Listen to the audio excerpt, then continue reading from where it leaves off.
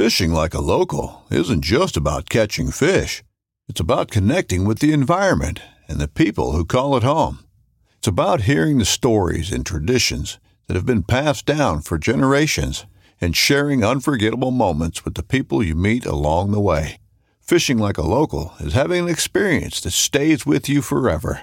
And with Fishing Booker, you can experience it too, no matter where you are. Discover your next adventure on Fishing Booker. This upcoming concert season will be all about the boots, and Tecovas is your stop for the best in Western style. Tecovas has seasonal and limited edition offerings this spring and summer, including men's and women's boots, apparel, hats, bags, and more. All Tecovas boots are made by hand in a time-honored tradition with timeless styles that are always on trend. And Tecovas has first wear comfort with little to no break-in period. It's hard to find this level of comfort paired with this level of style. Stop by your local Tecovas store, have a complimentary drink or two, that's WCB style, and shop new styles. The smell of fresh leather and friendly staff are at your service. Many stores even have leather custom branding to make your boots truly personalized. And with regular live music and events, there's no in-store experience like it. If you can't make it into a store, just visit tecovas.com. That's TECOVAS.com. They offer free shipping on all boots, as well as free returns and exchanges, and ship right to your door. Go to tecovas.com and find your new favorite pair of boots today. I wanted to be known not because I went for a long swim, but because I'm hopefully sometimes a decent fisherman. That's what I want to be known for. I mean, that's a discussion that Eric and I have. We have no pride in what happened to us out there personally. We're just thankful to be alive every day, and we're just, man, there's a joy there when you know you should be, whether you're a cancer survivor or whatever you've been through. There is a joy that comes from knowing that, hey, I'm alive and I'm on this earth for one more day. It's a plus. Thank you, thank you, thank you.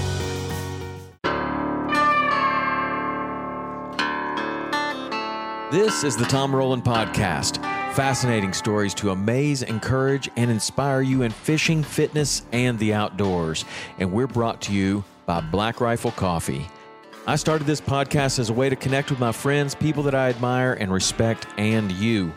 It has been a learning journey that's made me a better person, a better fisherman, a better father, and a better athlete. I'm so happy that you're on this journey with me, and I'd love to hear from you with show suggestions, guest suggestions, or questions.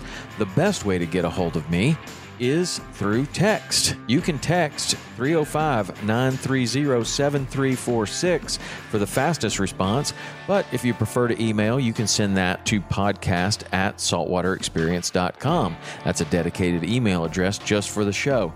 If you like this show, you can show your support by posting about it on social media and tagging me.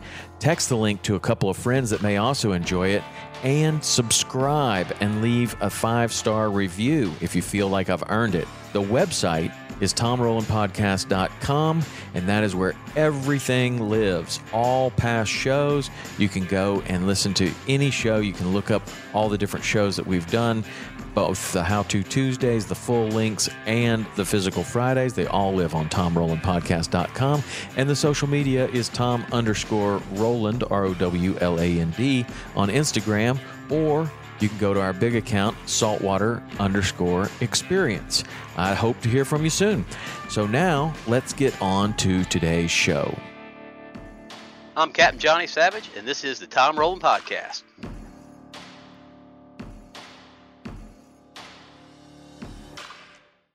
Johnny, how are you doing, man? I'm doing great. How about yourself? I'm doing fantastic. I'm glad we could do this. I just finished your book while I was on a sailboat in the British Virgin Islands, and it was really good, man. Really good book. Thank you very much. It's the reviews that I'm getting. I never expected it to be touching people the way it is, but I'm so thankful for it. Yeah, that's the most valuable thing. Are the messages that I get from people and how it's changed their life. Well, that's really cool. Bigger than me. So the book is called Lost in the Stream, and it says the miraculous story of two fishermen lost at sea. And it is a crazy story. So obviously I'd love to go into that, but before we get into how you ended up on that boat, I'd like to know, your background and how you found your way to being a mate in the beginning. Like what was it about? How did you navigate that?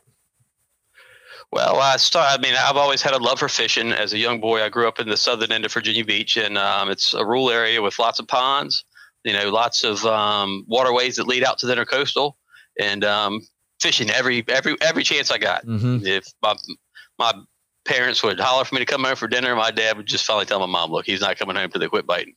But I loved it. A great way to grow up. It was the rural area where everything was based through the local church, which was nice. Had lots of parents. Didn't matter where I went. My parents knew about what happened, what I did before I even got home. So wouldn't change it for the world, and actually ended up moving back out there. At a young age, my father took me fishing quite a bit. And then we also had a next door neighbor who I happened to be a lieutenant commander in the SEAL team too.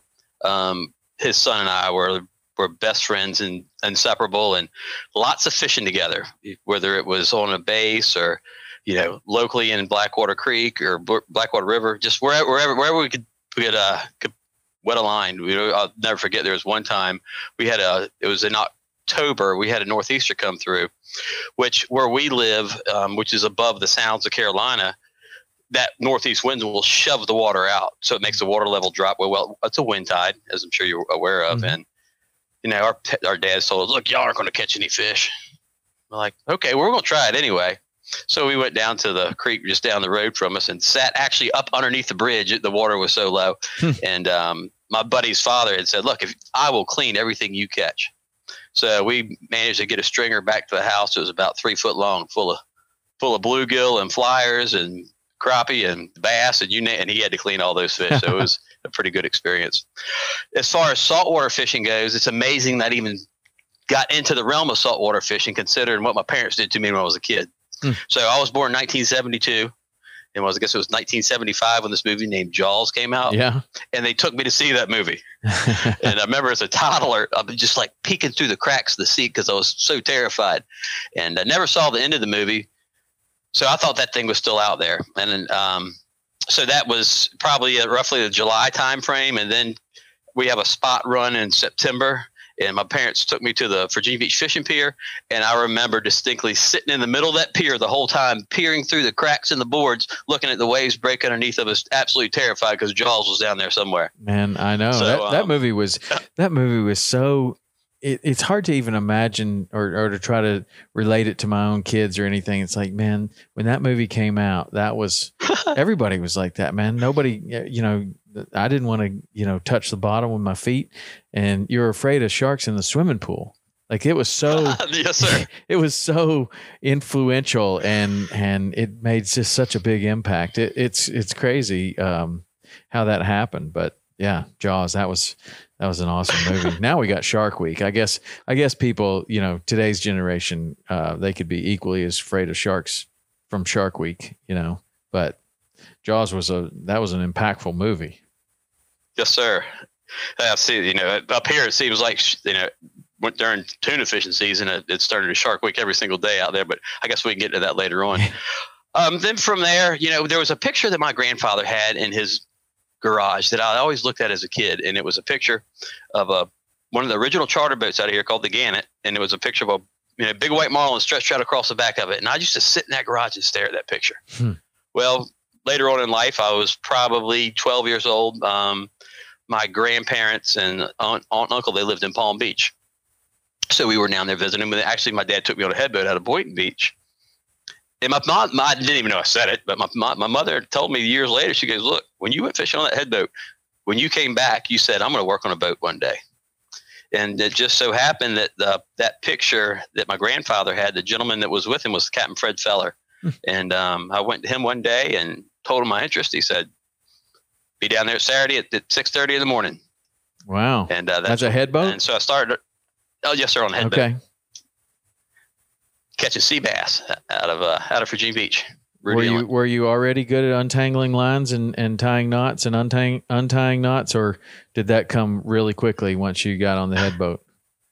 It came really quickly, and especially learning about when people are hooked up with each other underneath a boat and yanking from side to side. One of the things we used to do is reach down to one of the buckets and grab like a beer can or soda can or whatever, and we kind of crumple up and put it on the hook and drop it down and run to the other side and watch them fight that fish. They were bringing that fish. Oh, I got him. And the whole side of the boat would laugh at him because they knew what had happened. I wonder. That seems like that would be a mate's trick to see how long. If you knew two people were tied together and they were having a pretty good time, how long you let them go before you give them the bad news that they're just hooked to another fisherman. Yeah, that was me. You were trying to set that hook in there, buddy. Thank you. And that's how you also knew which one it was. Right. Yeah. But that was. You know what, Tom? When I started working on a head boat, I was in a shell, and working on the head boat really brought me out of that with being able to communicate with people. Broke that shyness. So I think that was a big advantage of it. Even today when I look for mates, I like to look for mates that have worked on head boat, not only for that reason with the people skills, but also they're an inspected vessel. And then being an inspected vessel, they're more in tune with Coast Guard regs and various safety requirements. And they actually know where their life jackets are. Yeah, for sure. So I guess if somebody doesn't know what a head boat is, just tell them like how many people would be fishing on that boat.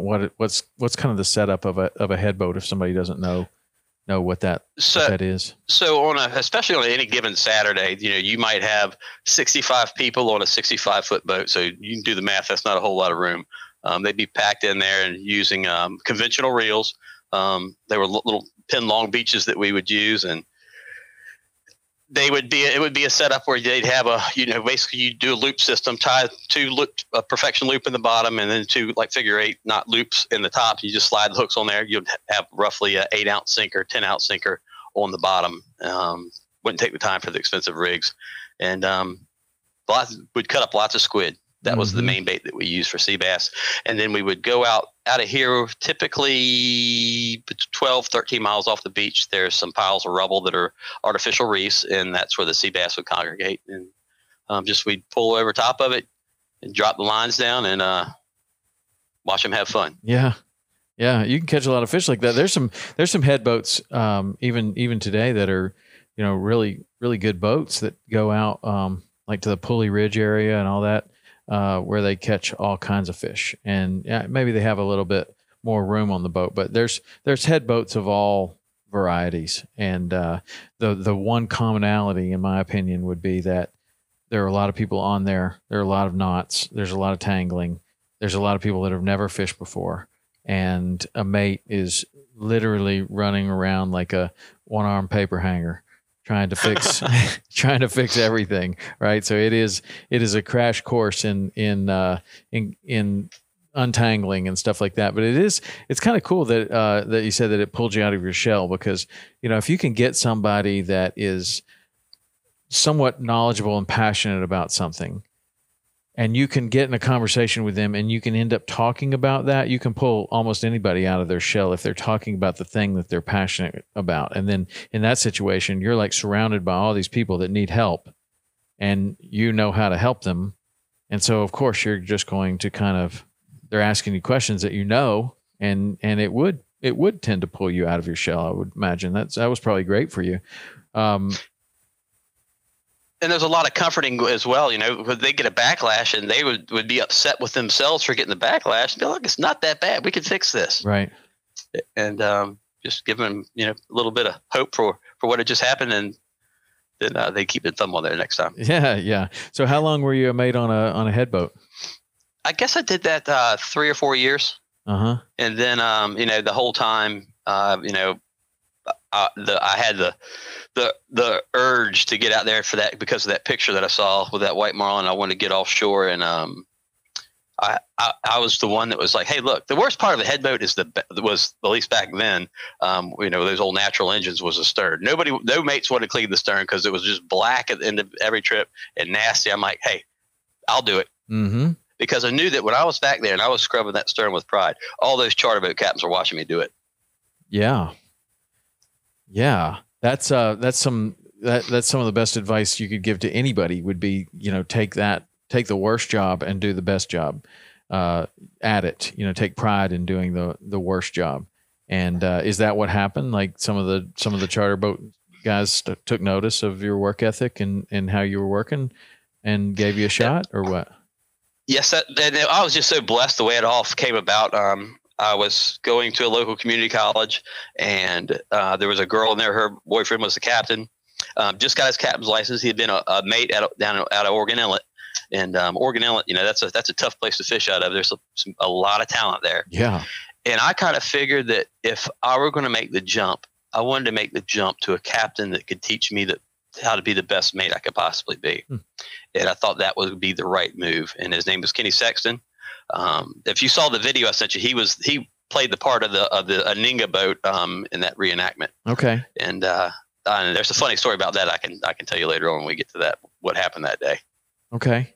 And so when you were when you met with Kenny, how did you make the jump from the head boat to his boat?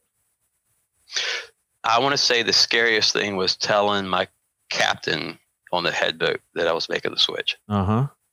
I was absolutely, there was a tremendous amount of respect for him. Not only was he a family friend, a good friend, that my grandfather, who was in the Coast Guard, had fished with all the time. He was a big guy and he was tough. I mean, he's also the guy that gave you your shot, right? Like he's the guy that gave you your opportunity. That is a hard thing for a young person to do when somebody gives you an opportunity and you do really well. And then it's obviously time to move on. How did he take it? He took it great. He just smiled and laughed. He goes, I knew it was going to happen. Yeah. Well, see, that's somebody that's truly in your corner, right? Like that's somebody that gives you the opportunity and is happy when you move on. He's happy for you, as opposed to somebody that harbors some resentment that you're moving on. And he did a good job of mentoring me. For example, there was 4 head boats out of Rudy Inlet, and he had 3 of them. And one of them was a cruise boat, but on Saturday mornings we would fish. And here I was, 16, 17 years old. And on a Saturday morning, he would say, all right, John, you're going to the Miss Virginia Beach. Boat would be packed. They had the worst tackle. And I'd always get the new mates to go along. And I appreciated that because he put me in that difficult situation. And I had to do problem solving to figure out how are these people going to have a good time? How are we going to catch fish? And how am I going to lead these guys at this young age? Wow. Yeah. That's a great opportunity. It's really interesting that you saw it that way, because not everybody would see it that way. Like some people might see it as, dang, I just got put in the worst situation. Like he must not like me. I don't know, or something, but it's interesting how you can look at things a little bit differently. And going for a long swim will make you do that. Yeah. Yeah. Well, we're gonna talk about your long swim. So you're on that boat, Kenny's boat, Kenny Sexton. Mm-hmm. And then how long do you mate on that one? So I was with him for a couple years, and then that was a 43-foot Sonny Briggs. And we the owner fished a fair amount, just kind of getting into it. He didn't have a whole lot of charters, but we fished fairly steady. An opportunity came to move on to a bigger boat. And so this boat, the next boat I moved to was a 55 Gwaltney, and it was built, and it was called the No Problem. And the gentleman that owned it, ironically, was the father of the gentleman that I run the boat for now, which is a 66 Viking. So really? Kind of full circle there. There's neat history. So I fished on that boat for, I guess that was a year. And then I had then the opportunity came available to fish on the boat that fished the most out of Virginia Beach, was a boat called the High Hopes. We would book a year in advance, and we started fishing May through October every single day. Nice. And then what are you fishing for? What's the season up there? What does it start in May, and then how do you go through your year? So May, the kind of, well, and then as I was fishing from it, so we would fish for rockfish for a little while once that season kind of opened back up, when we were allowed to fish for them again, and then from there, May can be kind of tricky. It all depends on how the eddies come in off the Gulf Stream, and a lot of times they'll kind of circle in from up maybe above between the Washington and Norfolk Canyon and kind of and push down. Sometimes water will come on to the backside of the Cigar, which is offshore about 60 miles, right about where the Virginia North Carolina line is, because when the Gulf Stream gets off of Hatteras, which is North Carolina, it just kind of shoots out. So that's beyond our range. So we'd start off bluefins offshore when they would show up in June. and then there'd be bluefish mixed in as well. Mhm. And then from there, then more steady yellowfin fishing, occasional blue marlin, and then come August, our white marlins would really start to show up a little bit better. September, that's when we switch gears and white marlin fishing, and then and wahoo fishing would get a little bit better that time of year as well. But the white marlin fishing, that's your whole year. Like you're waiting for that. That's like our tarpon season or something. Yes, sir. Yeah. Get jacked up over that. Yeah. And then that's when you're fishing super hard during those times, right? Yes, sir. Yeah. Yeah. That's great. I've never done it up there, but certainly, one of my friends, Captain Scott Walker, he's been up in that area a whole bunch and has done a lot of the white marlin fishing. And then actually even Rich has some history up in that area. My partner on the TV show, he was a mate up there somewhere, Oregon Inlet, I think, is where he started, but just for a short time before he came back to the Keys. But yeah, I do know about that area, and it's legendary with the captains and the talent and the boats that are up there. Really, that's like deciding you're going to be a flats guide in Islamorada or Key West. Like, I was thinking about this the other day, if this part of the conversation came up, and that's exactly what I was like, I guess like Bud Mary's or one of those places. There's so many guys that, you got to back up and you got to go in that slip at the end of the day, and then it sucks getting stacked up. And, that's what I would compare Oregon Inlet to grad school. Mm-hmm. You have different techniques that you learn, wherever you are, whether it's Palm Beach, whether it's the Keys, whether it's Bermuda or wherever. But when you fish out of Oregon Inlet, that's a blend of some of the best. And when you have to fish against those guys every day, it makes you a better fisherman. Yeah. Real fast, like super fast. I mean, that's the ultimate learning ground for really anything, is surround yourself with people that are so much better than you. And you're actually the worst one there. You don't realize it, but you're getting better very, very quickly. You still feel like you're the worst one there, but sooner or later, man, one of these one day, you realize, wow, I learned a thing or two. But when you're surrounded by people that are just so much better and they're just smoking you every day, you're picking things up. It's frustrating and it's sometimes depressing, but sooner or later you enter a tournament or you do something or you have a big day and you're like, huh. Another day is here and you're ready for it. What to wear? Check. Breakfast, lunch, and dinner? Check. Planning for what's next and how to save for it? That's where Bank of America can help. For your financial to-dos, Bank of America has experts ready to help get you closer to your goals. Get started at one of our local financial centers or 24/7 in our mobile banking app. Find a location near you at bankofamerica.com/talktous. What would you like the power to do? Mobile banking requires downloading the app and is only available for select devices. Message and data rates may apply. Bank of America NA, member FDIC. I guess I can hang in here with these guys. Like, that's a pretty good feeling. Down there, it starts just even trying to get out to where you fish and crossing the bar. Yeah. I can think about years ago, and this is back when everybody still kind of had their keels on their, is going out after a big storm. You wouldn't really exactly know where the channel is sometimes. And I remember going out and, somebody pile up, and then somebody go next boat go on the other side. They pile up, and the next boat would go on the other side of the first boat. They pile up. There's the channel. But things after people started cutting their keels off, things got a little bit more cautious. And we weren't going that fast back then either. Yeah. But some great fishermen down there, and I really enjoyed my opportunities to fish out of there. Yeah. And so that leads you to what in your next boat in your career? So from there, I was ended up going to Old Dominion University and getting my bachelor's degree in environmental health and safety.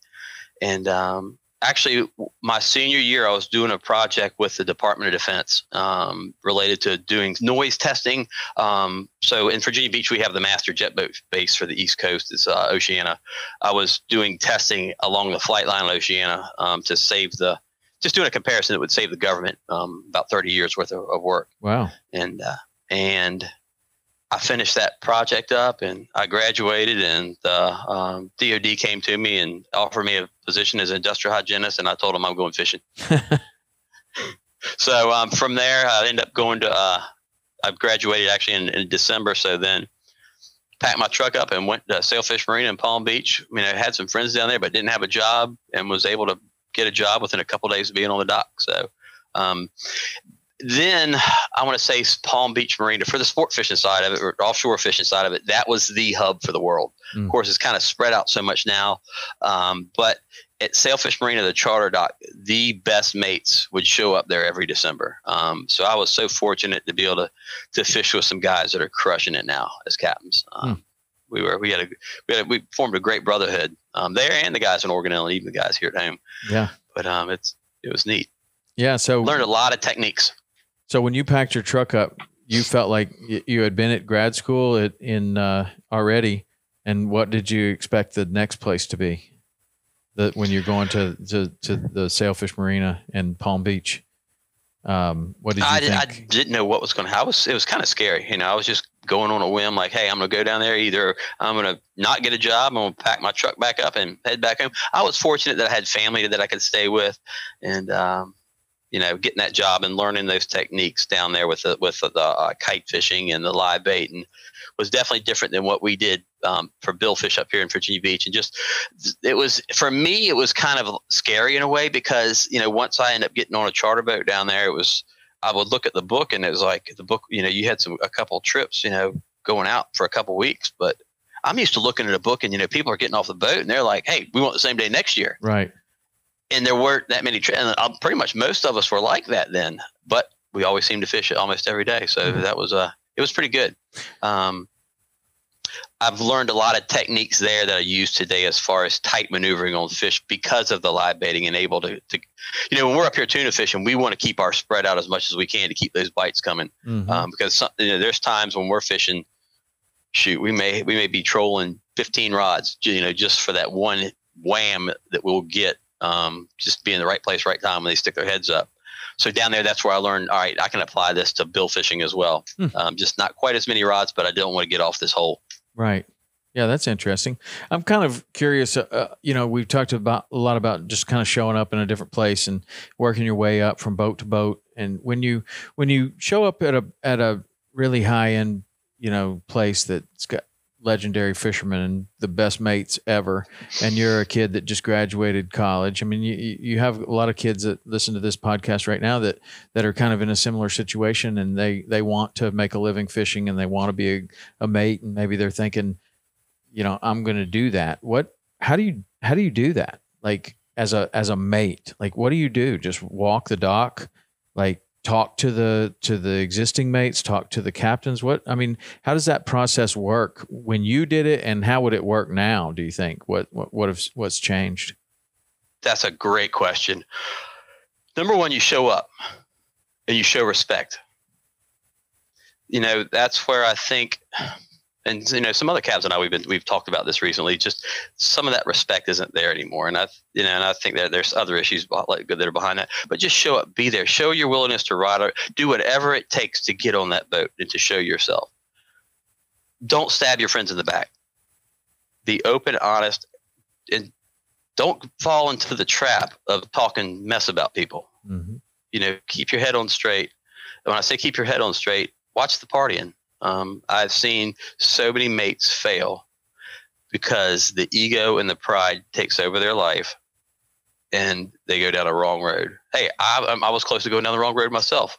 One of the best fishermen that I know, he went down that road, and it was painful to watch. But first of all, you got to be there. You got to show. Even though there's no reason for you to be there at 6 o'clock in the morning. Up here you'd want to be there at 4:30 in the morning, but there's no reason. But there is a reason for you to be there and showing them that you're going to show up. Because for me, that's one of the most important things, to know that my mate is going to be there and on that dock when I walk down there, and he should be there before me, and he should be starting to take those rods out and take care of my stuff. Yeah. Yeah. And then one day somebody doesn't show up, and maybe you get your shot. And that's funny you say that, because that's how Organelle's worked for so many years. Is they have a big the Organelle Fishing Center. They have a porch, and there's guys that are standing on that porch every day waiting for their chance for somebody not to show up. And typically, what caused somebody not to show up? Well, they went and partied the night before, and they had a little bit too much. Yeah, that happens to a lot of people. But then that's your shot, and you got to be ready to take it. and it's the same. It's the same in so many different places, but yeah, you just keep showing up and keep taking. You need some help cleaning the fish. You need some help cleaning your boat. Just do it. Don't ask for money. Just do it and do a good job, right? And then sooner or later, you might get an opportunity. Yeah, come on right along with us today. Yeah, because that's so hard to get that invite. I mean, myself, I love to find, a mate that's just wanting to learn. Like even last summer, my main mate, he was pretty good, but then we had another kid that kind of that went along. He was always on the boat, always trying to help, and enjoy the opportunity to teach. So that's another thing for a mate to be is teachable. I've been doing this for a while now, and with like a lot of other people, but my attitude is this may be your first day ever offshore, but there's probably something I could learn from you. Mm-hmm. As long as I'm open to that, I'm going to get better, because there's no way to know it all. The day you think you start to know it all, you get humbled real quick. Yeah. Isn't that right? That is exactly right. That's a white belt mentality. We talk about it on this all the time on this podcast of the white belt mentality. Just looking around, when you're a white belt, you walk into a martial arts gym or it's your first day at wrestling practice. There's not a single person in there that you can't learn from. It's obvious. Everybody is kicking your ass all day. And then, sooner or later, but you get a little bit better, and maybe you're the one that's teaching a little bit, but you should try to maintain that white belt mentality, the same mentality that you came in on day one, and you're looking at everyone trying to figure out, well, how can I learn from them? How can I learn from them? What are they doing? And then if you can keep that to the later times when maybe you're the best one there someday. But if you continue to have that white belt mentality and looking around like you're explaining, that, even somebody that it's their first day of offshore, you might be able to learn something from them. Something. That's the white belt mentality. Like just an open mind all the time, always trying to learn something from somebody. That's super important. So how from Palm Beach, how did you end up making it down to Key West? So the only times I had really gone to Key West in that time frame was just going on, maybe going down there to go fishing or vacation or whatever. Mm-hmm. But so then I ended up coming back to Virginia Beach, once that season ended. I went to Mexico, fished Mexico in the Bahamas, came back to Virginia Beach, I came back to Hatteras for a new boat that had just got delivered. And we fished there May and June. Then we came up to Virginia Beach, ran our charters out of here. Then it was back to Christmas time again, time to head back down to Palm Beach, and went down there and got a job on a boat called the Major Motion with Jimmy Garner, great captain, taught me a lot. And then the boat became listed. So you know how that is when the owner decides to list the boat. It's big question marks. And he's like, John, I realize I don't. If you go look for something else, I don't blame you. So through a friend of mine, Gary Richardson, he's a great captain. He told me about a boat that was up in Stewart that needed a mate to go to Mexico, Belize, and Guatemala. Went up there, met Eric, great guy. Loved it, from Australia, awesome accent. Fell in love with him, from the get-go. It was a 56-foot Jim Smith, nice, fast boat. And the owners of the boat were from Texas. Boat was based in Port Aransas, and we went to the Bahamas because it was the owner's wife and his daughter, and just to kind of feel things out, because we were going to be together for 3 months on a 56-foot boat. Mm-hmm. That gets pretty tight, pretty quick. Mm-hmm. And so things seemed like they were going to gel well, and went back to Stewart after the Chub Key tournament, packed her up, and bound for Stock Island to Oceanside Marina, where we were going to stage for our crossing. Wow. And so we were one of the few boats that could make that crossing in a day. We had the speed and we had the fuel. Now most boats can make it in a day. And there was one other boat called the Lucky Punch, and we were going to stage and cross together. But we got down there and they'd already left. So, but you said that boat the owner was from Port Aransas. So did they keep that boat in Port Aransas and then crossed over and then go to the Bahamas? Is that how it worked? In Stewart. Oh, they kept okay. It. Yeah. Right. Yes, sir. Okay, cool. So this is the beginning of the real story, is when you you're at Oceanside Marina, which I used to work out at Oceanside Marina too. And this is the beginning of your story, like your real story. So you're getting ready to cross, and you're going to cross in one day. You're expecting that it's going to cross in one day. The weather's looking good enough to go. Beautiful. And then walk us through like what happens next.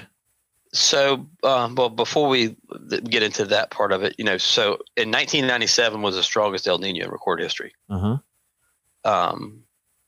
Those after, and I don't know if you remember that after effects were still lingering into, the spring of 1998. Yeah. So we had staged, So when you're talking about the after effects, like what's happening? Just with the way storms would come up. So, and actually we had, before I even left to come down, there's a gentleman he's a captain up here. He was, he also worked for the DOD. His son was, probably 12 years old at the time. And he was like, hey, look, I want Neil to make the crossing over to experience what it's like going to Mexico. I'm like, sure, that's great. You ride with us.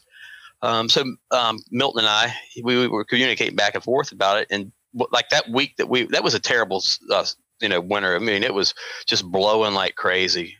Fished a lot of rough days. And, when I was in Bahamas, I was like, Mill, I think it'll be a bad idea. I want him to be able to get that experience, but he's liable to get stuck in Stock Island because we may not be able to make the crossing. We don't know what our weather window is going to be. Back then, the weather long offshore forecast wasn't the same as it is now. We used Eric had got our weather routers, and this is so being at ocean. You can't fish in the marina, so then they would go home at midnight, 11 o'clock, something like that. The marina staff would leave. So of course, when they were gone, it was time to tarpon fish. And so anyway, so I was out that night, just tarpon fishing, like probably till 1 o'clock in the morning, something like that. Then went and crashed, and we want to get a good early start, so get underway at 5 o'clock. So and idling on out there so we could go ahead and push up when we were in the main channel, and that's what we did. Eric pushed her up. Beautiful ride. Just absolutely gorgeous. Following the sea, 2 to 3 foot. Big rollers. Couldn't ask for a prettier ride. Hardly even 10 knots of wind. And we were going along, and all of a sudden we heard. This is when we were up and running. I also heard bam. Like bam. Like what in the world was that? And for some reason, so that boat, the way the refrigerator was set up, when it would rock, the refrigerator sometimes would open up and everything would come flying on the floor. So a lot of times on that boat we were running, I would go down there and I would lay down and take a nap up against the refrigerator, keep that rascal closed. So we wouldn't have to chase the mayonnaise everywhere. And we heard that bamming. So I went downstairs and I saw, so on some sport fish, you'll see that they have the double doors that are in the middle. And there's sometimes how they function is there's a track above, kind of like a barn doors that people have in their houses now.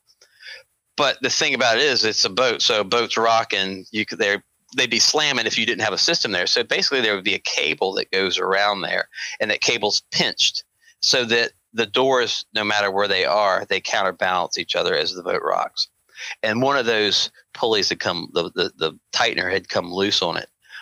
So I told Eric, I said, pull it back all the way. So, he had it idle, and I fixed it, and all happy he was working good. So I climbed up on the bridge. And so when you would go onto the bridge of that boat, it had a tower on it as well. So a lot of times when people see a sport fish vessel, they'll see like a full enclosure of curtains.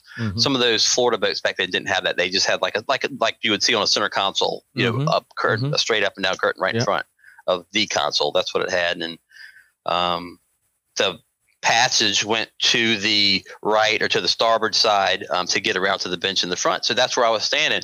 And no problem, Eric. Got it fixed. I'll get some Loctite on it when we get there. So he was in the process of pushing the throttles up. And we were just kind of like looking at each other, just talking about that, laughing, joking. And then look forward to see something like Tom. I've never seen anything like it before in my life. Fished a lot of days and never seen anything like this. And like I said, a 2 to 3 foot following sea. Jim Smiths are pretty good boats in the following sea. And we've all like been in situations before, even with a flats boat where, where you kind of come off and you stuff a little bit, maybe. It wasn't really it wasn't that kind of situation. It was like I don't see how a wave could be so steep without breaking. That's one of the things that's haunted me over the years, and writing the book has given me some help with that. But when she went off of it and she fell, when she came down the face of that wave, it was a sharp enough angle that I free fell forward. And as I was falling forward, I was able to grab hold of one of the tuna tower legs and then their little rail that went across the front of the brow, and grab hold of that to keep from going any further. And of course, Eric, at the wheel, he had pulled her out. I mean, we weren't up to speed, but he had the good, he was able to get her out of gear real quick as she was going down that wave. And when she hit the bottom, it was just the most god awful. I mean, hearing the bulkheads breaking inside. Wow. And as I remember ducking down up in that corner, I remember starting to see a crack come from just like where the cabin meets the front deck and the house meets the front deck. It was probably just a little ways, a couple feet in front of that, starting on the starboard side and running across to the port. Wow. And I was expecting I still, even though I saw what I saw and heard what I heard, I was still, and I got hit by water so I don't know where the water came from that hit me, but I was expecting to still feel her ride up. But then she just stopped and she just kept going. Oh man! And that's when from the perspective of where Eric was at the helm, he couldn't really see the bow deck like that. Mm-hmm. Of what what was going on down there. So then that's when I turned right around to him and I said, "Oh my God, she's going down!" Wow! And the moment I did that, Eric went just like this, reached to his left to the console box, to where our radios were, and they were already dead. So that shows what kind of implosion that happened within that vessel. Wow. And that's nothing against Jim. I don't know what boat I've never seen a force like that. I don't know what boat could have survived that wave. So I read this in your book and I was trying to visualize what it was looking like. So a couple of times, many times you talk about going down the face of this wave. So was the wave in front of you coming towards you like this, or coming from behind you? It was like a hole is a better way to describe it. It's like a hole in the ocean. We may have been climbing, I don't know, but it wasn't like there a big wave in front of us. Like we went up and the RPMs went down and all that. Right. It was like, no, it was just like driving off a cliff. Dropped off a cliff. And I don't know. I can't tell you how big the wave was because, as I was falling, I mean, obviously it was a 56 footer and the whole thing kind of fell down into it. And I can't tell you how long it was because my focus was forward, and so was Eric's forward at the time. Yeah, it's really a weird thing because all of us have been offshore a lot, never seen anything like this, and those boats, like a big sport fish boat, that's a big durable boat, and for it to I don't know. I was just trying, when I was reading the book, I'm just trying to visualize like how in the world that could happen. And then you even have a chapter in here about you kind of trying to figure out how in the world it could happen, what it was. And like, do you have any other ideas of what it was? Like, could that have been caused by like some kind of a tectonic shift or an earthquake or some kind of volcano, or like what would cause something like that to happen? And it could be a one in 2,000, 10,000 year kind of thing, right? And I wish I had the answer because that would bring so much closure. Mm-hmm. But the way I kind of look at it, Tom, is this, that I don't know what caused it. It doesn't matter what caused it because the good that's come out of what out of that wave. That's where that with that, like you said, with the research, when I read that and realized that they didn't have the first rogue wave recorded until 1995, 1996 on that Dretmer oil rig, when that wave passed by, because prior to that, it was always, mechanical issues, operator error, because it didn't fit within that equation that they had, the logarithmic equation they had for what a wave could be. It was outside of that box. Right. And I watched a number of documentaries about it, and that really brought me a lot of healing. Realizing that, hey, this thing that you saw out there isn't what you were taught a wave was, because they didn't even know this existed when you were in school. Yeah, it's so bizarre. You actually talk about it in your book about that the thing that you just referenced there, that certain tower that it recorded. Tell me more about that. What was going on with that tower where they recorded this rogue wave that you just referenced? I'm looking for it in your book right now. I'm not. Yeah, so it would be probably 2/3 of the way back. But yeah, so what it was is it just happened to be an oil rig up in the North Sea, and it actually had sensors on it. And even when if you were to like doing the research, I went back to look at buoys. There were hardly even buoys in that lower Gulf region back then to have data. So looking through it, and again, they talked about that logarithmic equation, which a wave could only reach at a certain height.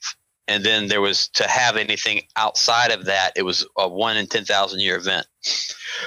So after that wave was hit, what it did is it threw the marine architecture world upside down. And because here's this thing out here. And then the insurance companies were like, "Oh man!" So we have these ships that are out there because I know that I'd even heard of ships that would get stretched out on a rogue wave, hanging in the middle, break and sink, and usually there's no survivors. And so I could see how this could do that. Wow. So with that, then what they did is they took satellites and I guess it was in that close to that time frame when it happened to us, and they just went pass after pass after pass, scanning the surface of the ocean, looking to see if, all right, so this thing that hit this oil rig, are there any more of them out there? When they got the data back, they were blown away how many more rogue waves there were out there. Really? By definition, I don't think really this was kind of an extreme wave because it was so much larger than anything around. So that's why I think kind of where you were going with maybe like a plates thing happened or something happened on the bottom, because at the point where you went down it was close to 1,000 fathoms. So it's, and it kind of, there is shelves that come up. So something could have happened down there and it pulled. I don't know for sure. So even with that data that they received from those satellites, they even were looking at changing, restricting shipping routes to keep the ships really out of those areas where they were seeing more of the waves. It's worth noting that this is only 90 miles off Key West, right? This area that we're talking about, 90 yes, miles sir. southwest or west southwest. Yes, sir. And closer to Cuba than to but man, US. I mean, that's not that far away from where center consoles are going. No, a lot on a daily basis from Key West, right? I mean, like, if you're going to the fort, that's 75 miles away, and people go beyond the fort a bunch. And so what we're talking about isn't like some kind of crazy absolute middle of the ocean kind of thing. This is where people are going on a routine basis for the most part. Yep. And I think we were in the Gulf Stream and we were in the deep water, but still, I mean, that thing's going to hit.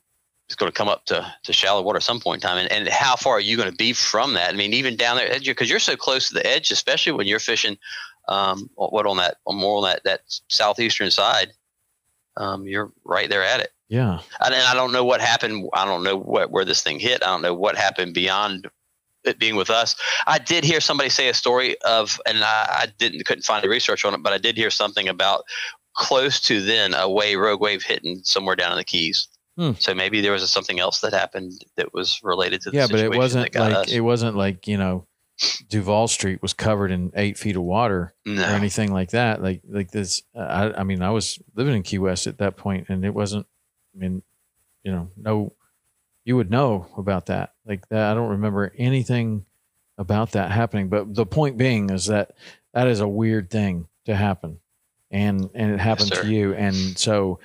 And obviously, your book goes into far greater detail than we're going to go on this podcast this time. But so you go down, right? Like and so this happens from the time you fix that door on the salon to when you're down. What are we looking at as far as the time? It was this quick. So when I turned around to Eric and like, oh my gosh, he's going down. He's like, get the life jackets, buddy. So what have we done? We had packed tents. We packed all of our stuff on top of the life jackets because this is a daytime crossing. Our ePerb and life raft were inside the salon, which is common. Hey, we're ready. We got it in the side of the salon. And we had that discussion that morning is, should we take the permanent life raft out and put it in the cockpit? No, nothing ever happens during the daytime because we're always so scared of running at night. And that's where that was. And all right, buddy, get the life jacket. So I go around the front. I start pulling stuff out to try to get, and I just can't get that tent. I guess, maybe things had shifted or whatever, and it's not coming out. And then I look and I see that quickly within a minute or 2 minutes, the water is getting close to the level of the house. Because when she went down, she listed over to her port side bow down. And the water was all the way to the top. Now, before we left, I'd just seen the movie Titanic. So I'm like, man, this is the only one that's sucking me. So I'm like, I got to get out of here. So I knew that I had to abandon because I wasn't going to I didn't have time to get the life jackets. I was like, man, I hope Eric was able to get in there and get the permanent life raft. And so I stepped from the bridge cap down to the water. And from there, I swam, I kind of swam around to the cockpit. When I got around to the cockpit, I looked and I saw Eric. He was up inside in the cockpit, up like in the sheer where the door is, and he was just punching the door as hard as he could with his fist. So those panes of glass in those doors are kind of small, so they're pretty strong. And what had happened is, as she buckled, those double doors were locked shut by the pressure of the twisted boat. Do you ever think about what if you hadn't have fixed that door? Like that one door was kind of broken. Man. Like we'd been running. You'd been running, and you would have been running and hit the wave, right? We'd have been going close to 30 knots and gone into. I couldn't. I had never thought about that till I was writing the book, and when it hit me, I'm like, oh dear Lord, thank you so much for that door being messed up. Because could you imagine what it would have been like that impact? Well, no. I mean, it's really just honestly, it's hard to imagine. Just any of this, like just all of a sudden there's just this crazy hole in the ocean or a wave or whatever you want to call it that you've never experienced before, that your captain had never experienced before, that I doubt anybody listening to this podcast has ever experienced before, but nobody's denying that it didn't happen. I'm just saying it's just hard to fathom any of it and how quickly it happened. And I don't know. It's just bizarre. The whole thing is like, it's very, very bizarre and strange. And the fact that where it happened, like just 90 miles off Key West. I mean, you guys were just getting started, right? Like you're not even, I mean, that's kind of like you're just getting, your sea legs under you. Like, okay, like this is going to be a good crossing. Things seem to be going okay. We fixed the door and wham. Good day. Yeah. And that was the thing too. So, as I was doing the research and watching these documentaries, and there's some tough every one of there was something you could see in each of for me, to this day, it's when I think about it, it's hard to hold my composure because it was that terrifying. And this book helped me realize that yes, there's a form of post-traumatic stress associated with it, but it was these guys are all, you can tell that they're rock. You can't put into words what it's like. It's not. I don't think the words are there, and how terrifying it is. And there's even to this day when I'm running, there's certain things that'll happen where there'll be a feel that's similar to that day, and my whole body just like locks up for a second. I was like, I got to snap out of it and pay attention to what's going on. But I did hear of a boat out of Oregon Inlet that he had seen something similar to this, and he's like, man, it's unreal. And he was shook. And that was a thing that brought me, when I started this whole project of writing, Tom, I prayed and I was like, God, it's not going to be easy. Number one, I had to give up fishing for a summer. So that stunk bad. But the other thing was please put the right people in the right places. So there's a friend of mine that, he was a Marine in Kosovo, and tough guy, good guy. We knew a lot about each other, and this is one of the stories in the book related to his grandfather at the end of World War II was in a typhoon. And now he knew his grandfather had some type of a bad post-traumatic stress related to, he didn't know if it was because of, World War II was a pretty bad war. And he also lost his son and his oldest son on the onset of Vietnam. He didn't know if it was something like that. Well, finally, when he got back from COVID, the one time they sat down and they told war stories. And it wasn't anything in battle. It was that storm, and he had to go out on deck to secure some landmines on the ship that he was on. And I have the ship's name in the book. And while they were out there in that storm, his best friend was also on deck securing, and they took a crazy wave, and basically it took his best friend gone. They couldn't go back and search for him in those sea conditions. But it wasn't the battle. It was the wave that rocked his grandfather's world. Wow. It was in the way he kind of says, like, man, that's something that's outside of our ability to we have no control over it. No, so big. That was like, yes, sir. The sea, the ocean, it's so big and out of your control when you get into that situation. But I don't know. I mean, you as a captain, you think about the weather a lot and what's safe to leave the dock, and inevitably you get out in some stuff that you feel like is a little bigger than you should be out in. Maybe even sometimes you made the wrong call. You did something you shouldn't have done. You learned from that mistake, and it scared you pretty bad. Maybe you didn't let the customers know or whatever, but it's like, dude, that could have gone bad in a hurry. So I'm not going to do that again ever. And especially, but go ahead. Think about that with what y'all do. Especially, with open, I mean, at least we have a bow to shed water. Y'all don't have that opportunity. I mean, if you dip into a couple.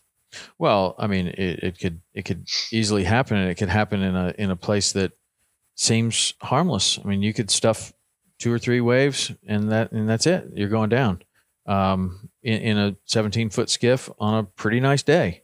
That could easily happen, and or a bay boat, or it could certainly happen.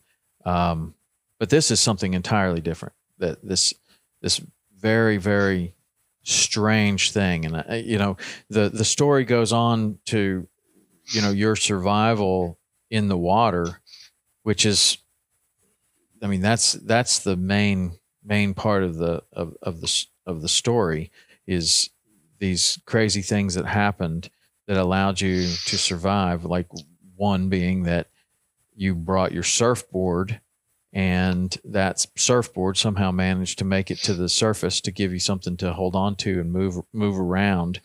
But that part of the story of just, what are you going to do now that you're in the middle of this ocean, nothing to hang on to except a cooler? Like, that's I don't know. If we didn't have that, I would encourage anybody to read this book. It's a crazy story of just, and especially that it's so close to home. Like, it's 90 miles from Key West, and not in Cuba, like 90 miles from Key West, the direction that a lot of people go. So anyway, your story of survival in the water, do you want to touch on that a little bit? Yeah, we can. So it's when this happened, you could have gone to any dock in the world and you could have brought this story up, and you'd have heard the same thing.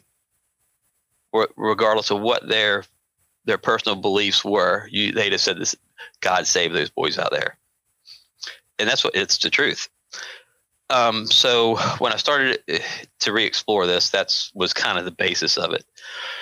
So when Eric and I were, when we cleared her, so what had happened is, as I was over there treading water and he was beating in the door, there's one of the halyard lines on the outrigger caught my shoulder and was pulling down. And when it pulled down, I looked up and there's a outriggers, a tower. And I'm like, man, that's a lot of stuff that we get hung up in. We got to get away from this thing.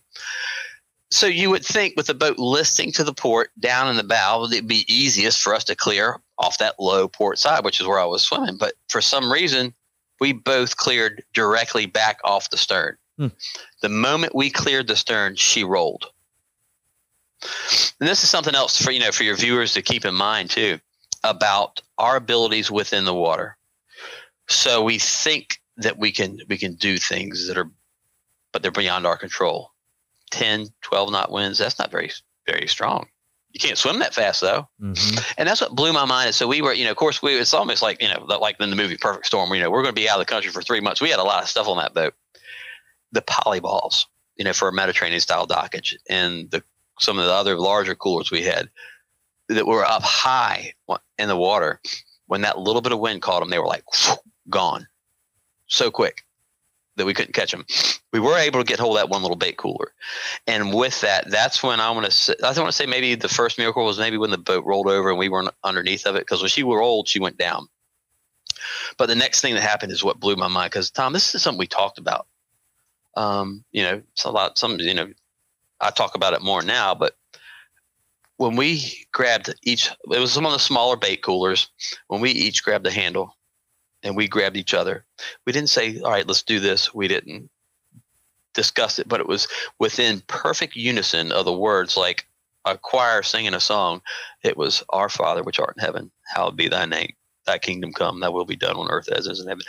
And we just kept repeating the Lord's Prayer, because we knew that without a distress call, without an EPIRB, without a life raft, we didn't have life jackets at the time, we were going to die. Because all that stuff went down with the boat. Yes, sir. Right. And we knew that God was the only thing that could save us. Where we were. Back then there really wasn't a whole lot of traffic in that lower Gulf, unless it was a boat that was that was making that crossing from Cancun, or from Key West to Cancun, or Cancun, vice versa. And we knew it was a dire situation. So it's funny you bring up the surfboard. I didn't even ask Captain Eric if I could bring the surfboard until that morning when we were leaving. Stuart, I'm like, you know what? The worst thing that happened is he tells me to leave it. So I come walking down the dock with that thing, and I'm like, hey, Cap.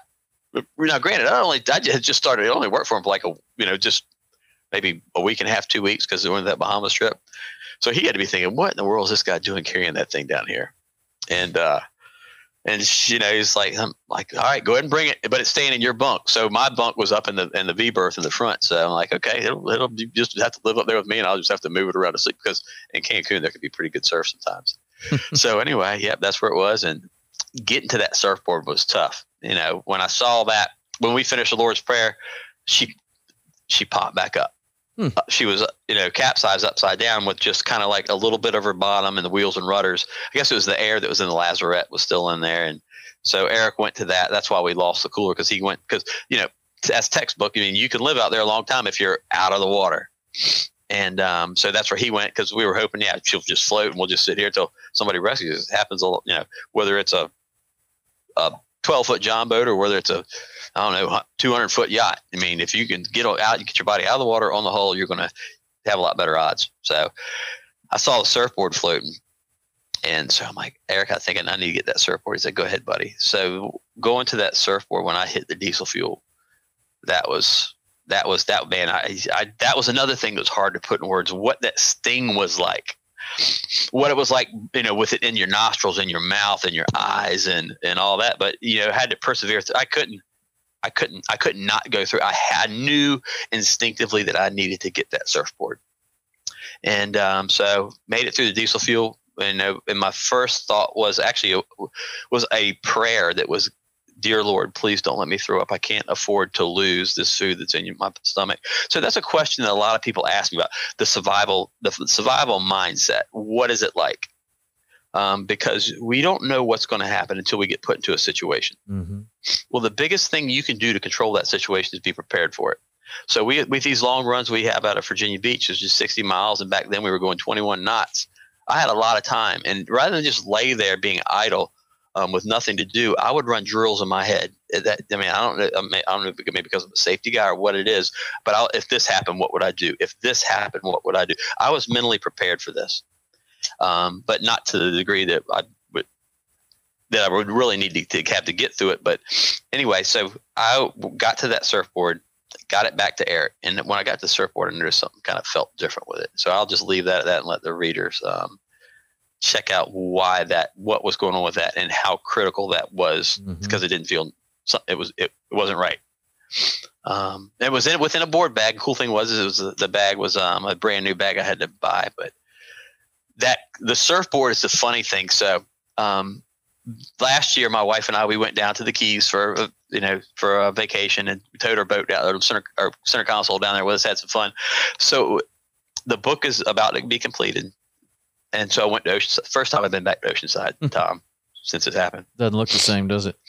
Holy mackerel! No, it doesn't. That's the thing. I'm like, what? All right, so here's. Are we at the right place here? Yeah, where's the ship store? Yeah. And they get there, like a little building up, that little tower. I'm like, well, the ship store was around here somewhere. It's a pretty good tackle shop they used to have in there. And so anyway, so then we walk out there to the very end dock, because we were out there where the seawall is at the end, and that's where we're tied up. And I showed my wife the slip, and that was pretty cool. But then coming back, I got to that second row where the charter boats are, and there was a guy that was at the end. I wish I could remember his name, but nice. I don't know if it was it was about like, I don't know, maybe a 30-foot, 27-foot center console. Mm-hmm. He's one of the guys down there, and he just looked at me very nice, like, is there anything I can help you with? Because I'm like, man, I'm just, is there a ship store here? He goes, buddy, they don't have anything here anymore except for ice and fuel. No more tackle. I'm like, okay. And then he goes, well, what's up? I goes, well, and I told him, I said, look, I just wrote a book, and I would like this, and it includes Oceanside Marine in it, and I just wondered if they may be interested in carrying the book. And so he said, really? Well, what's it about? And I'm like, well, in 1998, I left from here and was lost at sea. Tom, he looked at me. He's like, that was you? Yeah, that was me.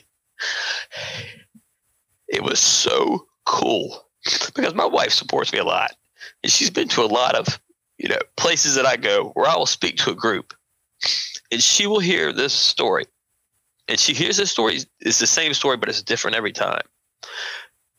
And she's seen my friends like at tournaments and stuff like that. And it's funny because I have to tell my mates this. I'm like, look, if we're at a tournament, you're gonna see other dudes come up and hug me. It's okay. It's just because they were there then, and they were impacted by it, and so it's just, we're glad to see each other. Yeah. But for him to say, you were the one with the surfboard, and I was like, yeah, that was me that was my surfboard. He goes, you changed my life with that. There isn't a time I don't cross anywhere, I don't make any moves without having my EPIRB out. Tom, it changed the industry, because we never thought, especially a wood boat and a composite boat, could go down so quick. And and obviously she did, but that was, I was so thankful that she was able to hear it, because that just blessed her so much, hearing it from somebody else that didn't know me, to know that all the struggle, all these things that we've dealt with related to this incident has helped people. And Tom, as much as I saw it back then, I'm seeing it more now, and it's humbling. Well, the book is a really big step, I think, because it's one thing to tell your story, but it's another thing to have it in print where it can be shared, and even to tell it on something like this where it can be shared and a lot of people can hear it all at once. That's a big deal. But I think that there's probably some sort of cathartic experience of writing it all down, which yes, I couldn't have any idea what that's like, because not only have I not been through that, but I also haven't written it down like that. But I can just tell from your emotions that it was a big deal to write this down, and it was a big deal to revisit this story, and it took guts, and I think a lot of people are going to benefit from the story. But when you do write it all down, and you do consider the book finished and published and out there, is there a feeling of closure to that, or is it more unanswered questions, or how do you feel about like writing it all down and publishing it and having it go out into the world in its own little life in just, a nice little neat package with a bow on it? Is there closure, or is that more questions? So there was some closure initially, and that's based on the conversation that's in the book that Eric and I had on the airplane on the way back. I knew my life back then. I wasn't living the way I should have been living. And I'm thankful for this accident. I don't know where I would be if this didn't happen, because I was letting pride and ego get its hold on me to take over, and going down the wrong road. It's different. It's it's just more humbleness to it and more thankfulness for it, because now, we go through struggles in life. It's going to happen. We're in a fallen world. There's going to be struggles. And it's about, what are you going to do in that struggle? How are you going to handle it? Are you going to try to weasel your way out of it? Or are you going to go through it to see what you can learn? Because when we go through these struggles, one of the reasons we go through struggles is to be able to help others through there. So the closure comes from knowing that other people are being helped. I'm constantly getting messages from people. And like the other day, I had to pull over and just cry for a minute because of a message a lady sent me about how it's like the things that are going on in her life, and they're terrible things, and how now she has peace and now she has direction with how to handle what she has going on. Tom, it's not me that's doing that. Mm-hmm. It's not me. I'm just a guy that likes to fish. So if guys that are safety guys, or we're technical writers, our stuff is like bullet points, very boring. Not a whole lot of creativity to it. But this book is able to open those doors within people, and it's not. I know it's beyond my just like being able to get back to Eric. When I was out there searching for the EPIRB was beyond my capability. This is what's happening through this is as well. So the basic answer is there has been some closure. It doesn't take away the pain. So, and with what you were talking about in that section was related to writing it. So, I mean, we've kind of jumped ahead a lot with what all happened, but there did come to a point where I didn't think all hope was lost. And with the hypothermia and with being lost and, I'm a failure, I'm a loser, I'm no good, taking me to the point where my life wasn't worth living because I knew I was going to die. And at that point when I decided to end my life, and then, that amazing miracle happened, if I could just take and give everybody in this world just a drop of that faith I had at that moment. And that's why every single book I send is like this: never give up, never ever give up. You aren't going to God is not going to put you into something that he didn't prepare you for. Just like that, like I was telling you, written in the book, it's like, that week when I was in the Bahamas, what would possess me to be in Chub Key on the beach and want to swim to Mama Rode a Rock? But something did it, and that's what I did every day. I came in, cleaned the boat, I'm swimming. I mean, if I'm in the water, I'm usually on a surfboard or got a mask and fins on, but never just swimming to be swimming. So that was me getting my body was getting prepared for it. Just like you with with the working out you do, and all those sessions that you are teaching people how to work out. It's all preparation. Well, there's a story. There's a story about that too. I'll share with you another day that it had that some of those have helped. I had somebody come up to me and tell me a story about how that had helped in a situation similar to what you're talking about. And it's funny how it all works like that. It really is. But man, your story is incredible. So let's talk about when you decided you were going to write the book. Had you been thinking about it, or did you feel like super compelled to finally put this down? And how long had it been since you had really revisited this story to the degree that you did when you write the book? So initially after it happened, I would share, Eric and I would share the story. And then, I wanted to be known not because I went for a long swim, but because I'm hopefully sometimes a decent fisherman. That's what I want to be known for. I mean, that's a discussion that Eric and I have. We have no pride in what happened to us out there personally. We're just thankful to be alive every day. And we're just, man, there's a joy there when you should be, whether you're a cancer survivor or whatever you've been through, there is a joy that comes from knowing that, hey, I'm alive and I'm on this earth for one more day. It's a plus. Thank you. Thank you. Thank you. Let me just ask you something real quick there, because this has been since 1998 that this happened. And of course, you're going to feel that way, right? Like, I'm so thankful that I have another day and another day. And having never been through a near-death experience to the degree that you have, I just wonder, does that ever wear off? Like, because you have so many things that do wear off. Like you have like you achieve a milestone or something, and you're just like, man, I'm going to feel like this for the rest. And then rest of my life, and I'm so happy and thankful that this happened. And 2 weeks later, it's on to something else. Or I just wonder, when it's been to that degree that you write about in your book, does that ever wear off? That you it can fade at days, but I think it's easier to get back in check. Mm-hmm.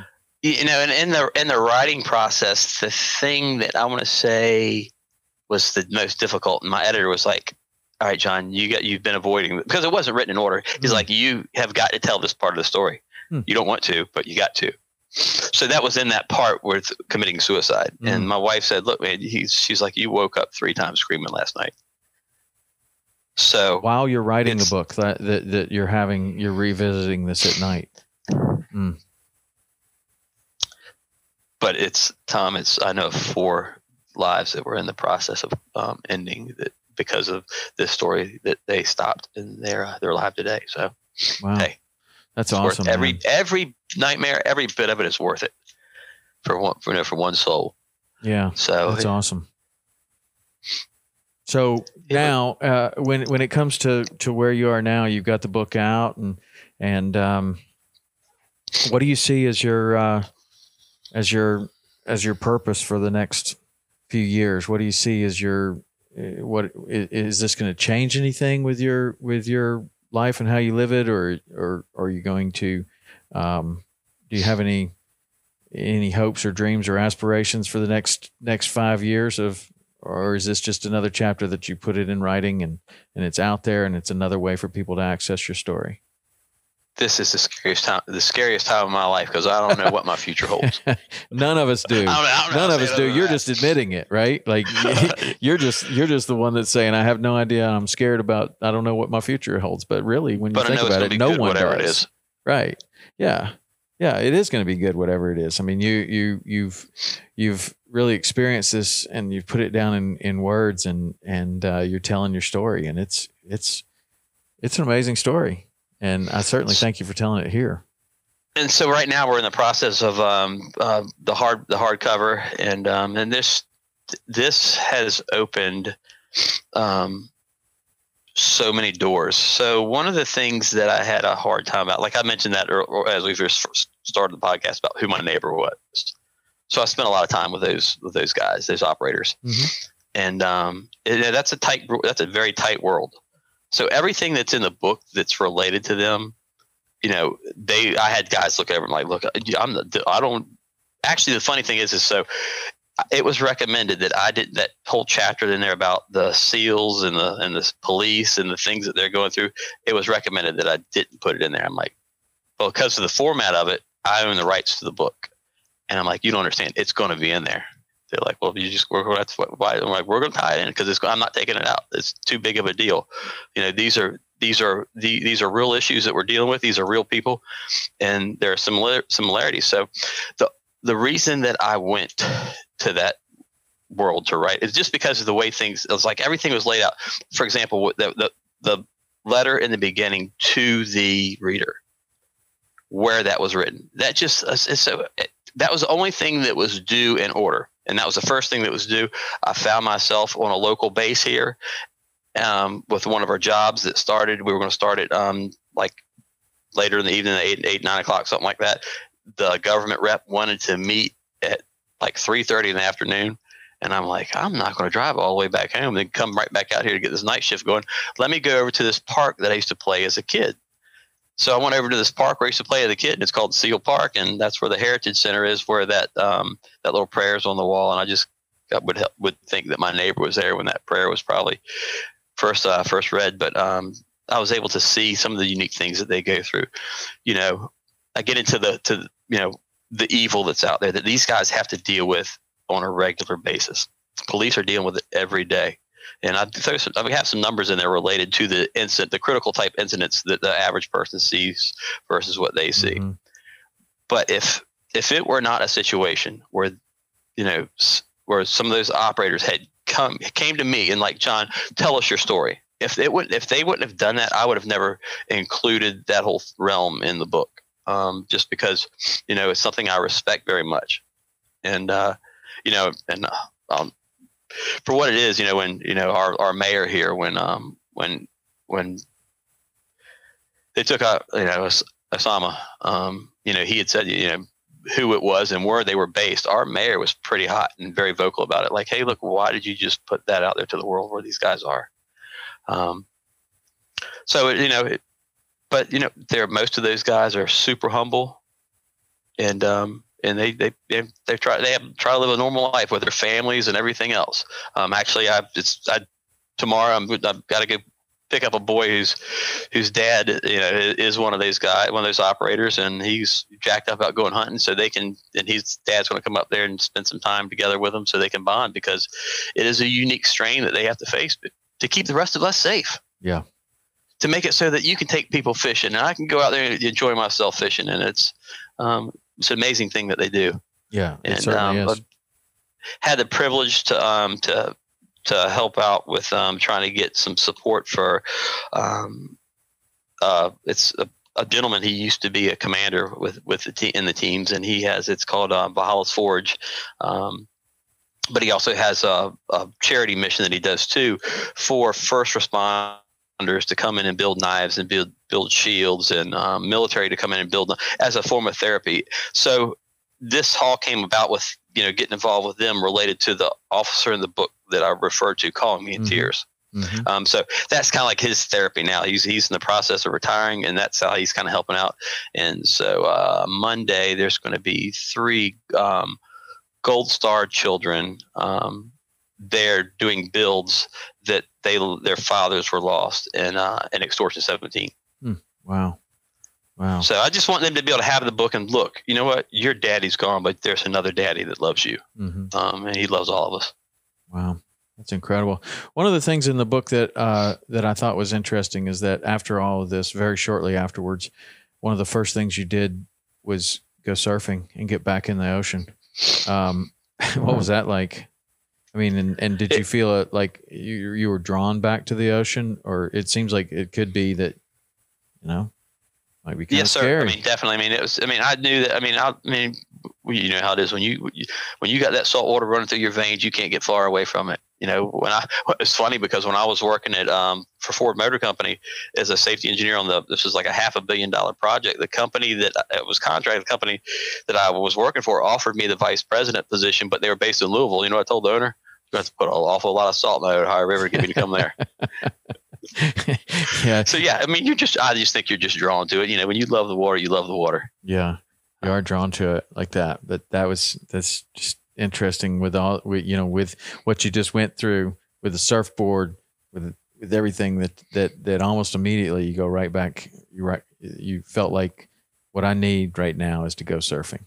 And that was so funny when Eric and I got in the boat, and we was able got him in there, and when the surfboard went off, and it just says, "Oh man, buddy, I'm sorry about your surfboard." I'm like, that's the least of my worries. That thing don't worry about that thing. We can get another one. No doubt, man. No doubt. Yeah. Well, man, this is awesome. This is the book. If you can see the cover here, Lost in the Stream. The miraculous story of 2 fishermen lost at sea. It's really awesome. Great book. I really enjoyed it. And Johnny, I thank you for coming on here and telling your story, man. It's really incredible. I'd love to have you on again and see. It would be interesting to see what happens once this book gets out there a little bit. And I know you're going to get a lot more messages and a lot of. It's going to be impactful to a lot of people's lives. So. Let's do it again, in the future. Definitely. Let's get together and follow up. That sounds great. And I really appreciate the opportunity. It's I've started listening to a lot of podcasts, and I just love your format. It's well, thank you. Relaxing. It's cool. You got fish in the background, and I even like the one where you're going down, answering the questions, going down the road in your truck. I'm like, man, I need to get whatever kind of tires he has, because these things are pretty quiet. Yeah. That one, that was a pretty quiet truck. But anyway, yeah, man. Well, thank you for telling the story on here, and thanks for listening, and thanks for being part of the family here. If you want to read this book, where do they go? Anywhere books are sold? So Amazon, that's probably the major source of them. Just you look up Lost in the Stream. Of course, it was #1 new release for boating, ships, survival biographies, and coping with suicide grief. And then it got the #1 seller tag for a little while there for boating. But yeah, go to Amazon. Also have a website. It's lostinthestreambook.com. You can go there, and actually from there there's links to my Facebook page and Instagram page, and I'm just kind of like getting to the mode of marketing with this, and it's it's new territory for me. The program that I wrote the book through is called the Creators Program, and the publisher is New Degree Press. It's a very unique situation. There's enough people. So when it came down to that moment of, I went through the divorce, crushed. All right, time to tell the story. I started telling the story, and then there was a moment that was like, you got to write a book. I've been hearing it for years. You got to write a book. And I'm like, yeah, right. Only writers write books. I'm not a writer. And the book came about because, of a dinner that I went to. One of my wife's friends had written a book through this program. So my big fear was if I went through Standard Publishing, they might because it is such an amazing story, they might try to take the miracles out of it. And I wasn't. Somebody asked me one time, would you sell the rights to your book, to somebody what if somebody offered you $10 million? I'm like, I wouldn't sell it because I'm not going to give anybody the ability to take the miracle out of my story, and Eric's story too. He feels the same way. So before I even did any of this stuff, I called Eric. I'm like, Eric, what do you think? He's like, go ahead, buddy. So I wasn't going to proceed without Captain's permission. Yeah. But yeah, it was great. So it was crowdsourced. So that's what paid for the book to be produced. Really? And Tom, man, that was so humbling. And it just the way the timing went. So our big tournament here in Virginia Beach is Virginia Beach Billfish Tournament in August, and that's when the final drive was for the funding campaign, and the book was fully funded all the way through, ebook, paperback, hardback, and then audiobook. So the audiobook's going to be interesting making that one. But wow, I get the hardback out. You going to read it yourself? Well, I don't know how you do what you do with this podcast, because sometimes when we hear ourselves talk, we always think we sound ridiculous. So, yeah. I don't know. A lot of people said you need to do it yourself because only you can put the emotion in it. Yeah, I don't know. I go back and forth. Sometimes, there are professional narrators out there that do an incredibly good job. And then there are authors who read their own books that do an incredibly good job. And then I've also seen, I think there's a lot I listen to a lot of audiobooks, and the narrator makes a huge difference. So I don't know. I think you should read it yourself, or at least give it a shot and see how it feels. All right. So your vote's down on that side. I think so. Yeah. I mean, I think you should at least do it, see how it feels, let a few people listen to it, get some opinions.